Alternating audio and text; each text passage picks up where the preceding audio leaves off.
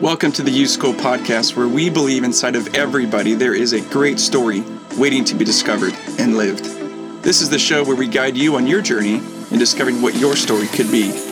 It's your life. Don't let anybody else write it.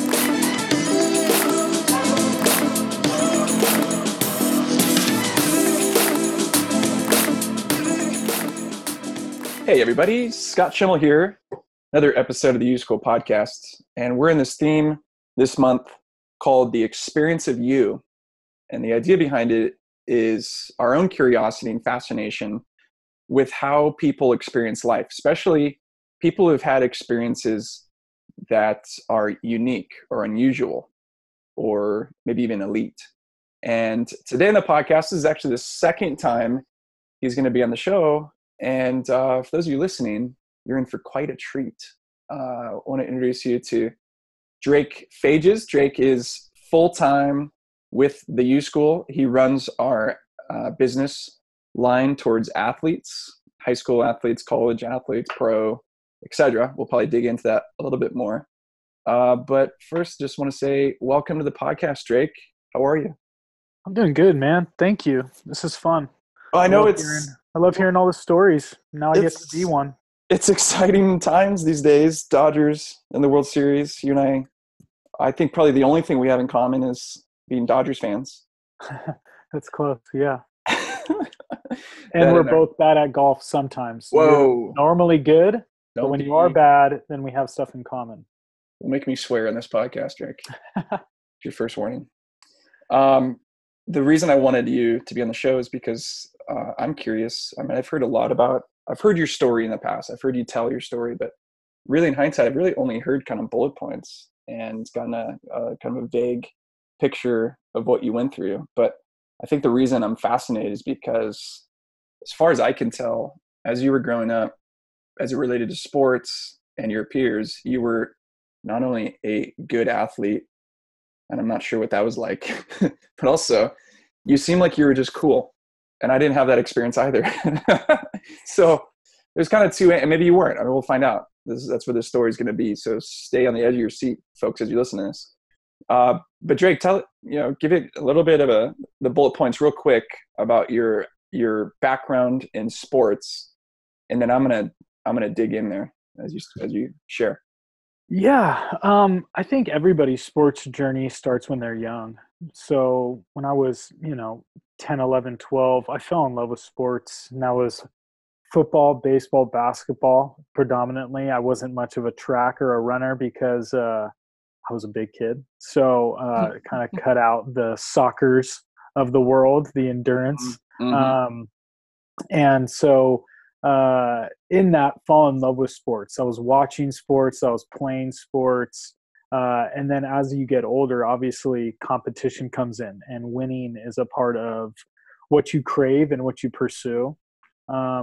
But I got the chance to play sports at a pretty high level in terms of like skill, from playing quarterback in high school to, being a star baseball player on my teams. And when you do that, life is good. Life is fun. It's so funny, the experience of you. If you get a chance to experience, anything or being good at anything, or, quote unquote good, it's awesome. It's great to be you in those moments. Okay. That's what I'm so curious about, because I have not experienced that, Drake. I've not been good at anything. I've never won anything. And my sports career ended way younger than I hoped. I think I would have loved to play forever. Baseball.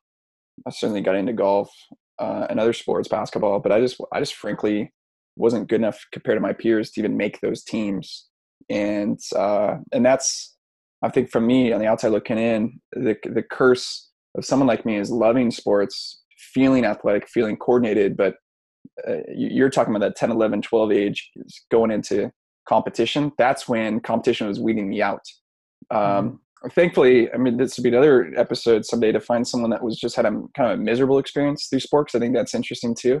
Yeah. But I had sort of the middle of the road, just neither bad at all nor really good at all.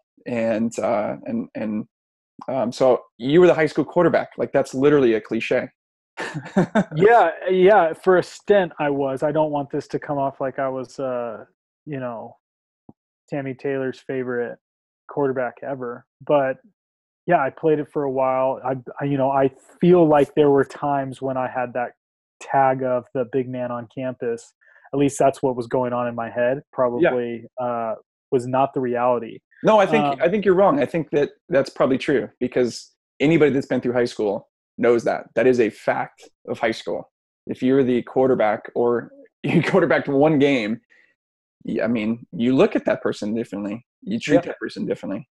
hmm but I mean, going off the point of like, what was that like being that person?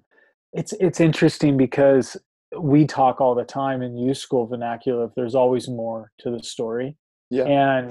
and I think as you are succeeding and you are having these like really cool moments, there's like a slew of time frame between these great moments that we hold up and put into like the lore of high school or the lore of college and the experience there. But Yeah. I mean, I feel like in those times too, succeeding in something, I was failing at other stuff, right? Like things that relationally, school, constantly being in trouble with my parents, for probably some of the ego and the Yeah. ideas that were instilled in me from being good at playing that sport. So there's so much more that goes into it, but from the aspiring side, or the confidence that came from being good at sports, Yeah. uh, impacted me greatly. I mean, to be in front of people on a football field where there's hundreds of people watching you, taking Yeah. your helmet off on the sidelines, getting that feeling that like, man, people really care that I'm out here. That gives you the confidence to walk into a room and to tell a joke or to stand up and say something, whether it's right or wrong. Mm-hmm. I think that that's a big problem with athletes is I'm going to say something, whether you like it or not. I'm going to say it because I've earned the right, or I know what it's like to actually perform in front of somebody. So it's interesting. Yeah. It's something I would never take back, but it's also something that I wish I had the chance to at the time to like kind of sit and diagnose, in from like a educational standpoint of why we have the right to say things or do Yeah. things or act certain ways or feel certain ways different than other people. Well, the I guess the imagination in my mind from Friday Night Lights and Varsity Blues and that sort of thing is you come off the game that you just won, and there are girls that want to talk to you, and then you go to some after party where guys are handing you drinks. So did you have, can you think of a time where did you have moments like that? Uh, if you knew me in high school, I came to my own towards my senior year in terms of like, I guess the height happened and the weight Mm-hmm. fell off a little bit more. Mm-hmm. But it's never like that. Friday Night Lights makes it look really cool. Yeah. But I knew I had friends. I had a really great group of guy friends that I was friends with for a long time, who also were athletic and were in that world with me. Did you guys go beat up nerds? No, we didn't. We Yeah. didn't. Really, the only people I've ever fought have been roommates, and either Those I guys. or they deserved it. So those are the only fights I've been in. But yeah, it's not like that. I'm sure it is for people. I'm sure it is for Yeah. people. Yeah. But In Texas, maybe. in my story, there were not ladies lined up to pass me a Coors. That's Dang for it. sure. Yeah, This I just got know. boring. I know. We could I end was it really now. hoping for some good stories here. Yeah. What do you remember what would go through your head? I was just reading an article this morning, and it was talking about young athletes. And the headline of this article said something about what goes on in the heads, the minds of young athletes is what we put there. So they reflect the voice that they hear from their parents and their coaches. But can you remember, whether it's football, baseball, basketball, did you have like were you like Mamba mentality? Were you Kobe? I'm going to be the best no matter what. Were you insecure? Like, do you remember any of that? I think that changed throughout the time of being an athlete. I mean, I'll talk specifically baseball just because that's the one thing that I could say, like, yeah, I was pretty decent at that. But it started out, I remember Little League. I remember starting to play travel ball and not knowing the rules, because the rules kind of shift as you get older with people leading off and whatnot. And I remember parents and pressure from parents and pressure from coaches as I stood in the box, right? And when they strike out, of course people cry. Like, now you see them cry all the time, because it's either you do this or you don't. And that's a really hard thing to overcome when you are that age. So I think what was going on in my mind was like, do what you know you can do. Or, my dad was always supportive and like kind first, when it was like, hey son, do your best, right? Put your best foot forward, but if it doesn't work out, like, try again. So I had that in my mind.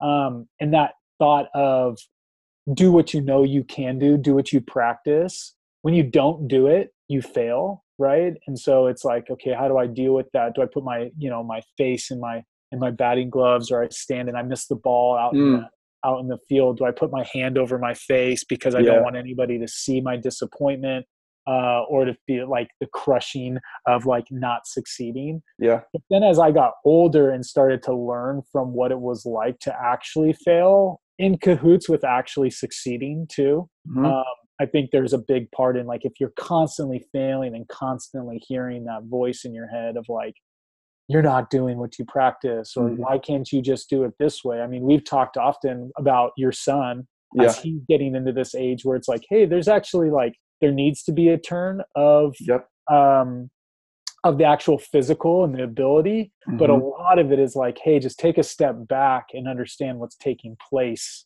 on the field around you. But you get into this mindset as you grow in that sport, in cahoots with the fails and successes of, I got this. And I vividly remember, and one time I actually verbally said it, and I'm not super proud of it, but it was a little scuffle, was like, you just woke up a giant. Like, I am going to win this. And then doing so, where there is that Mamba mentality idea that does take place, of there's no shot in heck that I am not going to do this right now. And that's a really great space to be in. If I could live life that way, if I could do my marriage that way, if I can like walk into the kitchen ready to do dinner that way, my life would be awesome. In the zone, in the flow. Totally in the flow. Yeah. Well, let's talk about baseball some more, because really people don't care about baseball until the World Series. And certainly in high school and college, it's not a well-attended sport. And people say it's a game of failure. Like, Hall of Fame players fail 2 out of 3 times, and yet they're still the best that have ever played. What did you experience in terms of failure from that sport, from playing baseball? What was that like for you? Because you are failing every game. I'm imagining that you went 5 for 5, which I'm sure you did.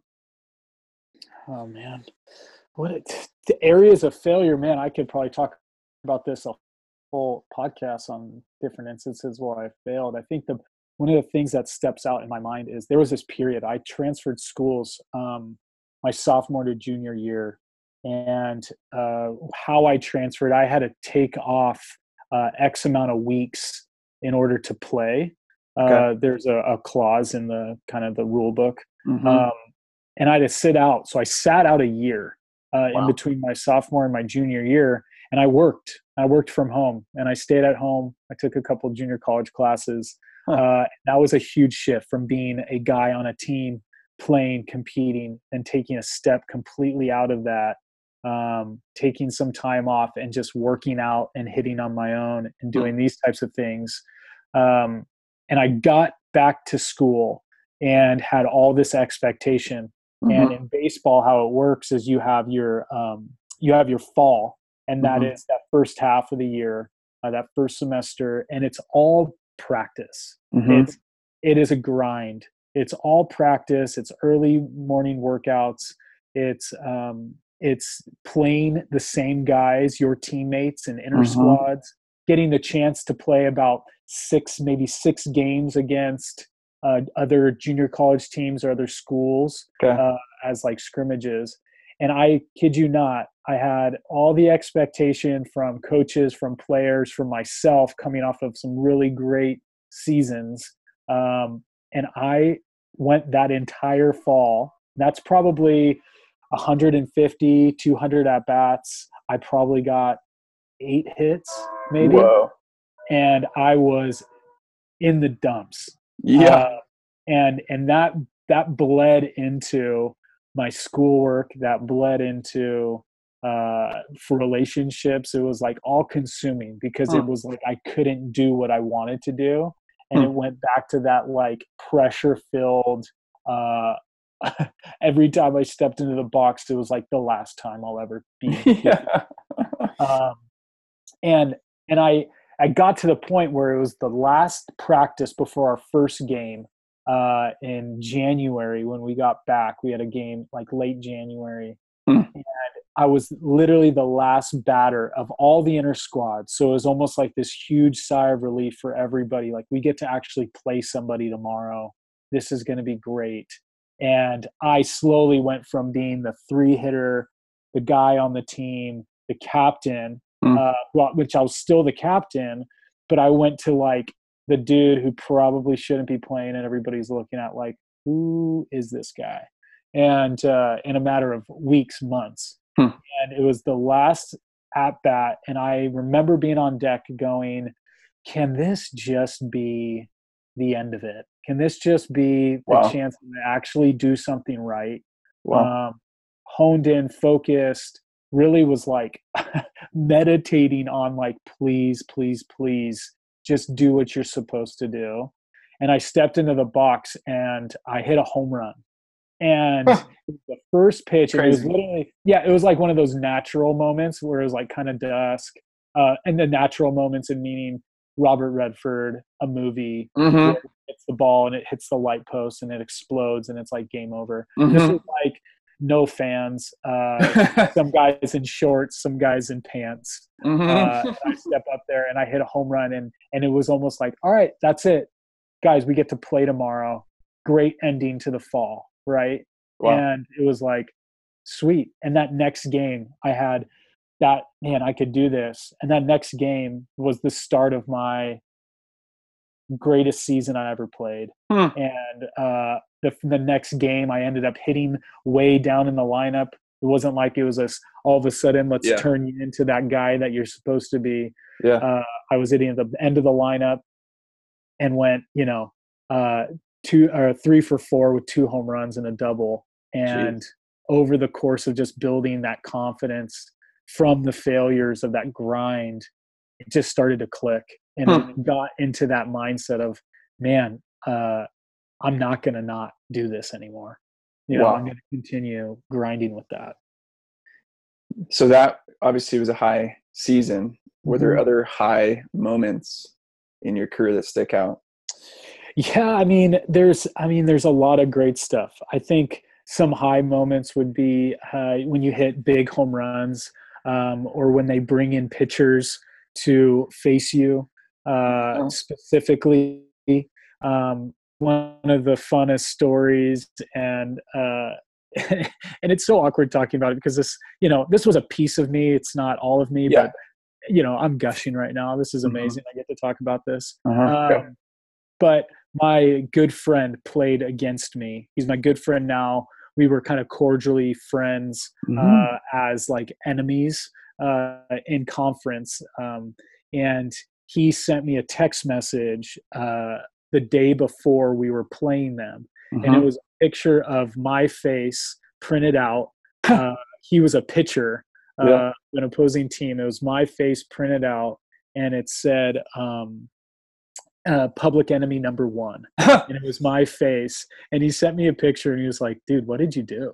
Like, what is happening? Why are we having a pitchers only meeting to talk about you specifically? I felt really Wow.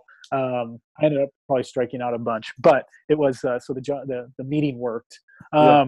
But it was these moments where you're like, look back and say like, man, that was pretty fun. That's Pretty surreal. cool. Yeah, yeah. But yeah, getting awards, being able to have your name etched in some record books at schools that you played at. Hmm. There's a trophy case at our college that has this really cool gold glove in it. Hmm. Heard of that. That I get to walk by, once every 3 years when I go back and say, like, hey, cool, look at that. Something like that.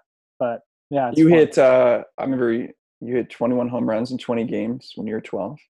Yeah, when I was 12, I was a beast, man.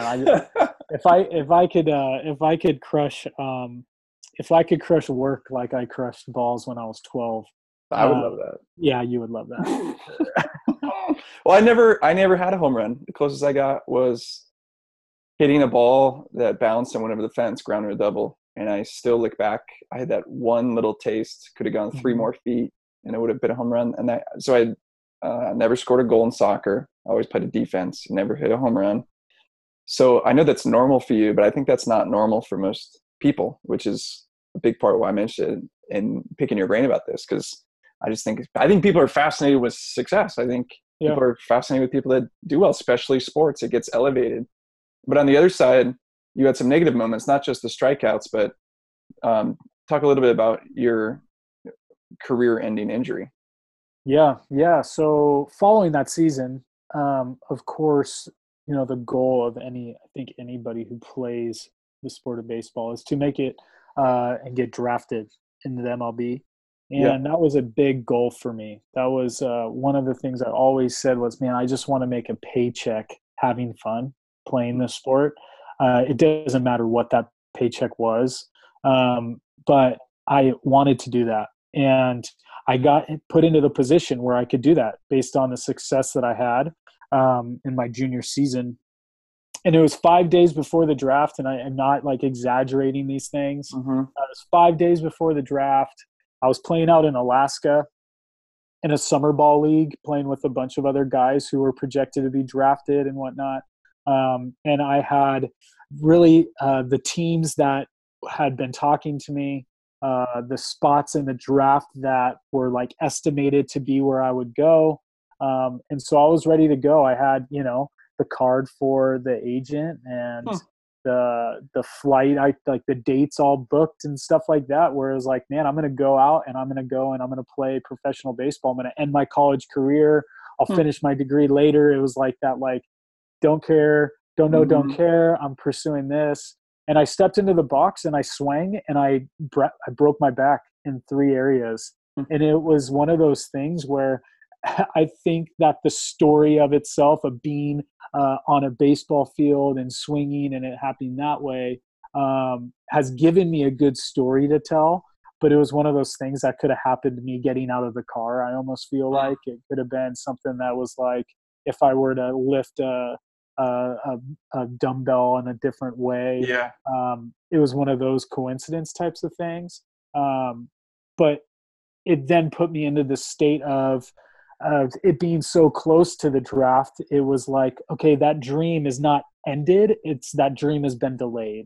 Okay. It was, hey, it's not all of a sudden, hey, I don't have it doesn't, it's not like, hey, it's ended, go move on. It was, hey, it's just going to be delayed. And that's how I approached it. So you weren't devastated necessarily. You weren't mourning like you didn't think you're done. No, it sucked for sure. And it was like, oh my gosh, like really? Like, I know that I've already taken a year off in between transferring. So I'm already an older person in baseball terms to get drafted. And so I thought all of a sudden, okay, it's going to be that much harder. But then it was like, hey, no, this dream hasn't died yet. You still have time. You still have a full season of eligibility left. You're going to do that. And so I approached rehab at that point as if I was still going to do it. And so I went 6 months of no twisting and these types of things, and working out and doing these different types of stretches, and really started to spend more hours on rehab than I did on relationships or on my schoolwork or anything. It was my regiment. I did this really fun program, which I still stretch and do now, that you do an hour stretching in the morning before you work out. Then you do a 30-minute stretch after you work out or practice. You do another 30-minute. And then for every activity, you have lead up stretches. And then on that night, then you do another hour type of deal. You still do that? I don't do all of that now. I'll do a little bit of it. Yeah, I know. But it's crazy when I get back. But it's whenever I work out now, I still have to do the stretches before. Yeah. When we go golf and when we hang out, yeah, it's I'm stretching before I leave. Yeah. And do different things. You're fragile. I have to. Yeah. Now I'm a superior athlete, is what you're saying. Not only I'm just saying, yes. but I did approach that whole season, that next kind of chapter, the next year of my life. But focus. Dream to focus. So then what happened? Did you? Yeah, that turned into half of a season. I got to play half of my season, my senior year. Still the same level? Still doing great?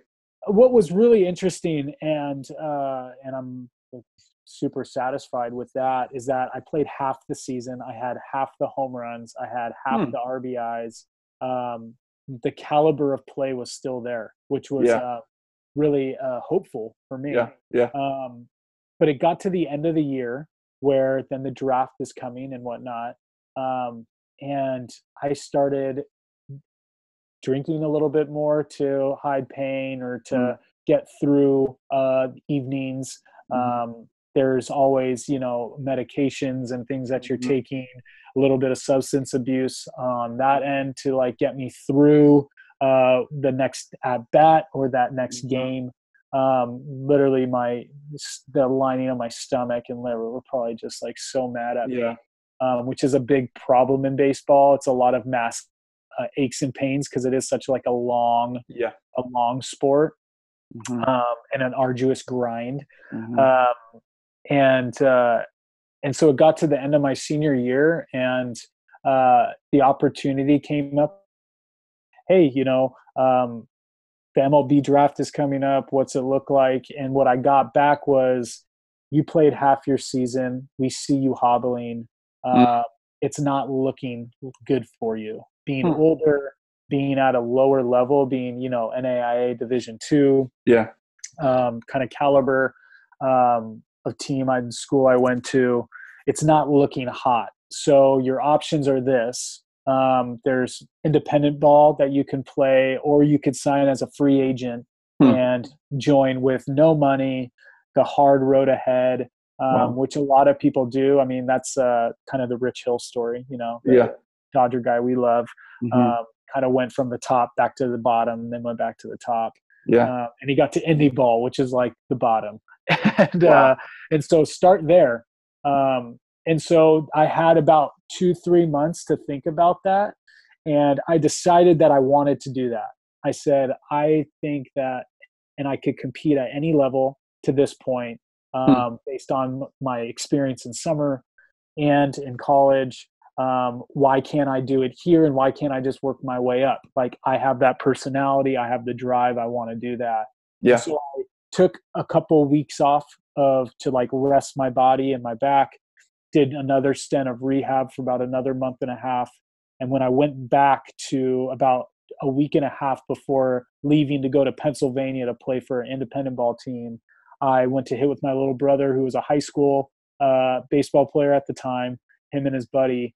And I stepped into the box, and it was my 8th swing. It was the same exact thing that took place in Alaska, where it was the crack, crack, crack of the bat. And then sat in the dugout and realized at that point, I think I should probably finish my degree and move on. Wow. That's when the sudden shift happened. And my little brother still talks about it. Like we were talking about just the other day.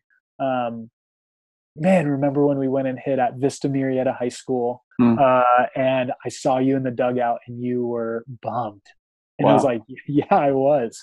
Yeah. Um, but That's when you realized. yeah, that was the, hey, you're gonna move on. Wow. It's time to actually like realign your thinking here. Wow. And so I went home and I was like, what do I do? Like Hmm. what's the next step? And the next step is always, finish your degree. You've already spent time and resources here. Did you And have plans in the back of your mind all that long, or were you just so focused on making it?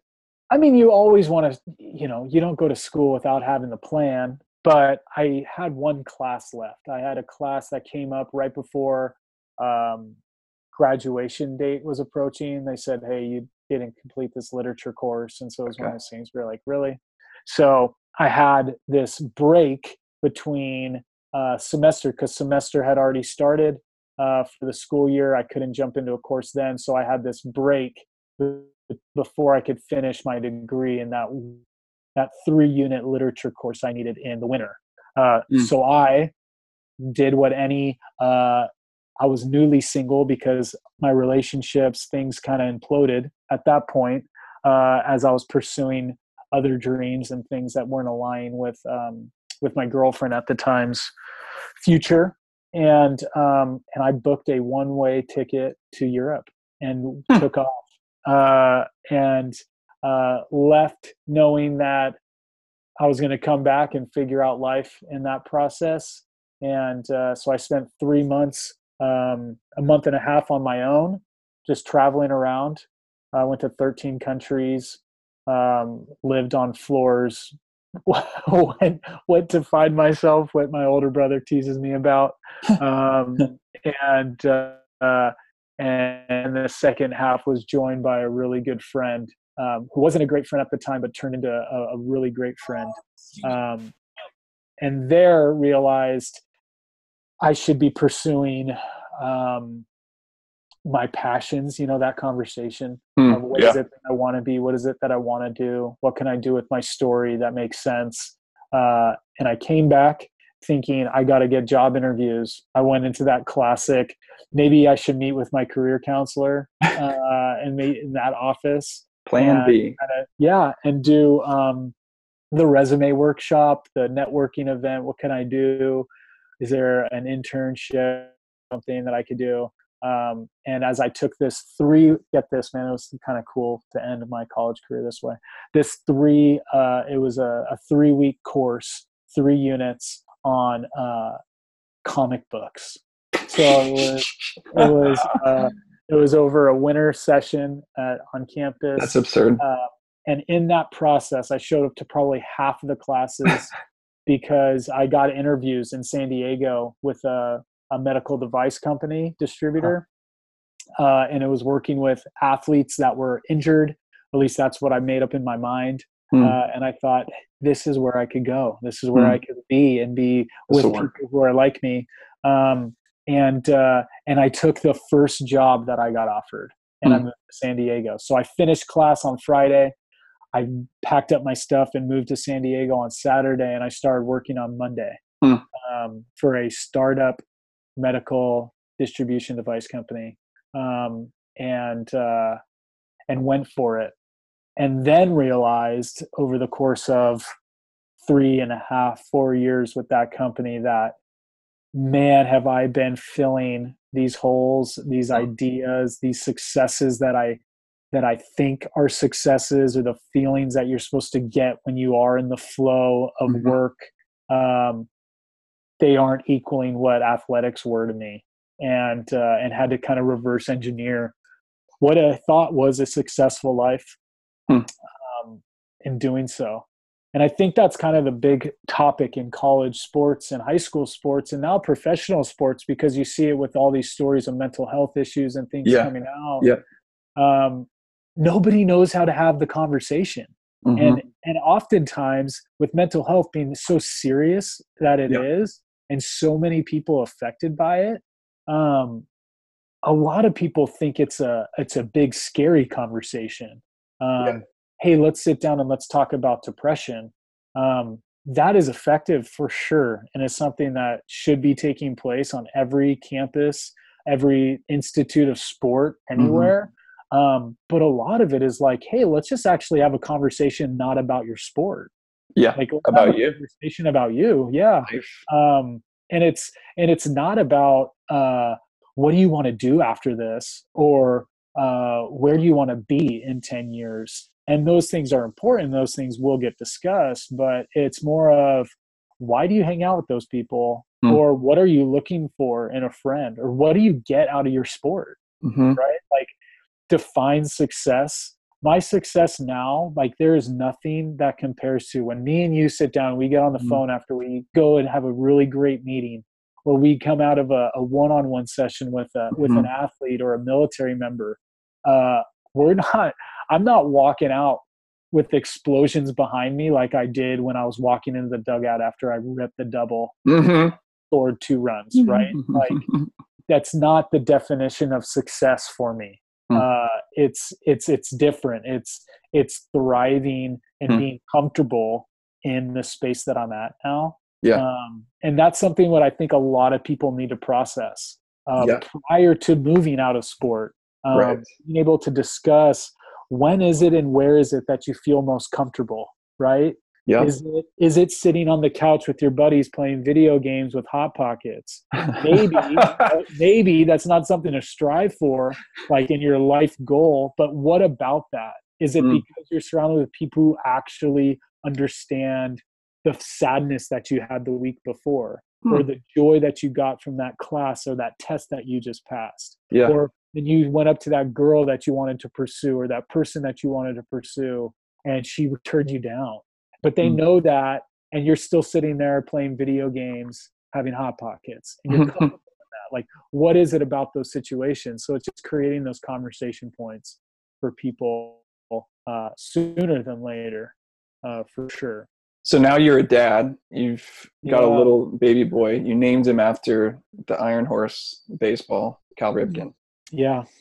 What do you intend to do differently, thinking about the experience you've had in sport and your own identity discovery and formation? What are your thoughts on processing that for your son and helping him have a different experience? Or do you want him to have the same experience?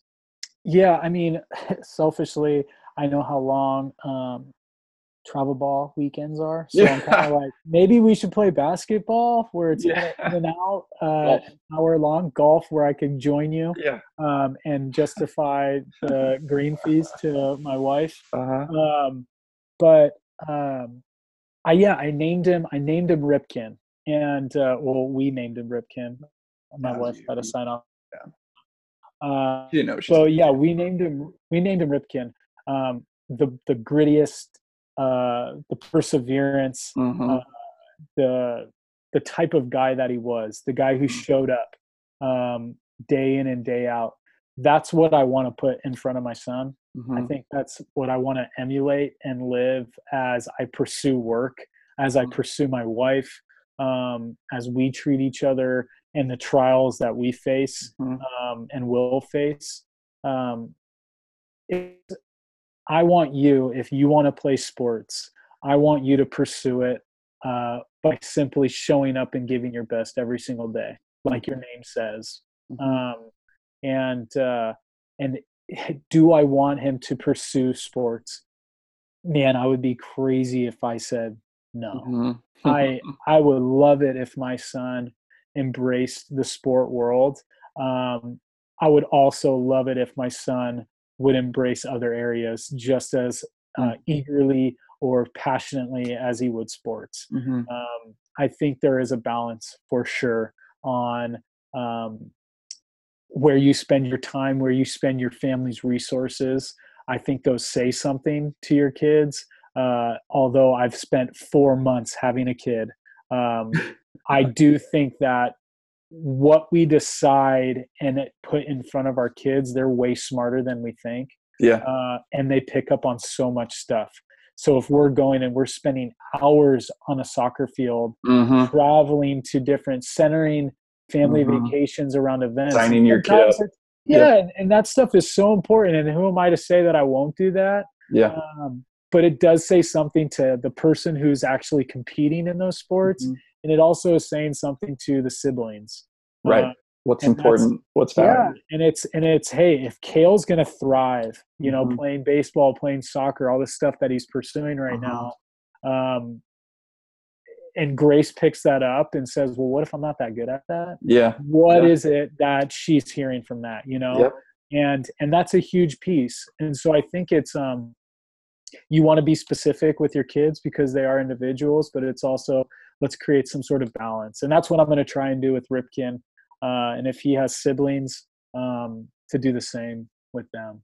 I was talking with a mom for lunch yesterday, and she has 3 daughters that have played high-level sports, high school and college. And we're having this conversation about how interesting it would be just to film parents watching their kids' sports, and just like without any commentary, without any context of what's happening in the field, just to like zoom in and listen in on the things that they say, the things they say to each other. And that's what it's going to be interesting to watch you as your kid and kids get older and start playing sports. Just for me, it's been this whole other layer of experience of my own journey towards being free from ego, being free from lots of things, and actually poking at a lot of things. So my own insecurities, my own fear of failure, my own sense of identity, my own sense of value, in the experience of being a dad or a coach or in youth sports. A lot of it then it's the same stuff, but it's through your kid.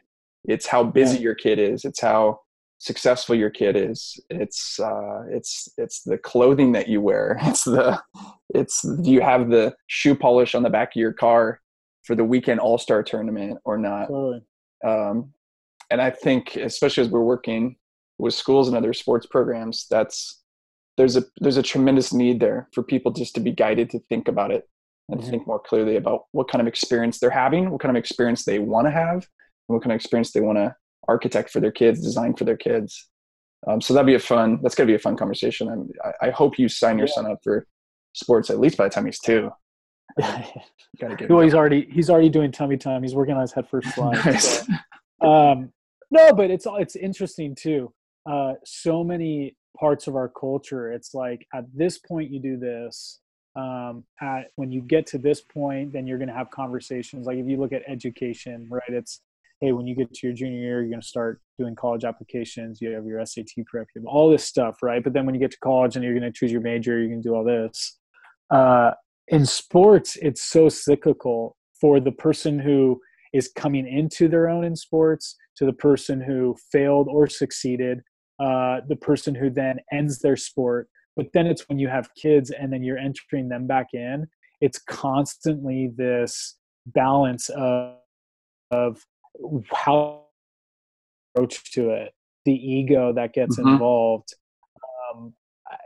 My wife, for the best example, my wife never saw me play baseball. And that is like a huge piece of who I am. But in our relationship, and the relationship that like I really enjoy, the version of myself that I'm really enjoying now, has not even weighed out what it'll look like when our son starts to play the sport again. When you start to get emotionally invested into something that this other person has no real, not doesn't care, but this tangible feeling of what it was like to be with you in that, in your approach to it. I mean, it's a thing that really we have to process no matter where we're at, parent, athlete, former athlete. So, well, let me wrap up with the hot zone, 3 quick questions and just your top of your head responses. First, your prediction for the World Series. Oh, Dodgers in 6. Come on. 6. Okay. Second, if they're currently down. By the way. Yes. So Dodgers in 6. Okay. You heard it here. I hope, because I got a $50 bet with my nephew, my 6-year-old nephew. I don't want to lose the money. If you could interview anybody in the sport world on the podcast, who would it be? Gosh, when you first said anybody, I was going to say Barack Obama. I just think that guy's really great. I think he's funny. I think he's really funny. Let's not get political. I know, You sorry. just lost 80% of our fan base right there. That didn't give my political side. I just think he's a funny guy. How about Michelle? 40%. She's agnostic, man. And Yeah, okay, go. yeah. Do you have a real one for in the athlete world? I think Cal Ripken would be pretty awesome. That'd be cool. That'd be really cool. All right, last question. You have a daughter. You got to name her something sporty. What is it? Sport. I'd probably name her Scout. That's these are dog names. No, Scout. Come on, man. To Kill a Mockingbird. That's true. I just know a dog named Scout. Sorry. Yeah. Well, Jake. Sorry, my answer wasn't good enough. No, it's great. It's your kid. No, I care. Thanks for being on the podcast. I know I'll probably talk to you personally in 10 minutes, but make sure you're not a stranger on this show, and we'll see about the response we get to this episode and determine when that will be again. All right, everybody. Thanks for joining in, and enjoy the day. Bye. Thank you for tuning into the U-School podcast. We want you to know about our brand new LifeScript course. Our flagship program that we offer is now available in a digital environment on our website. The course is designed to help anyone who is in a period of life transition to reflect on the big questions that matter the most. Questions like, who am I? What's my story?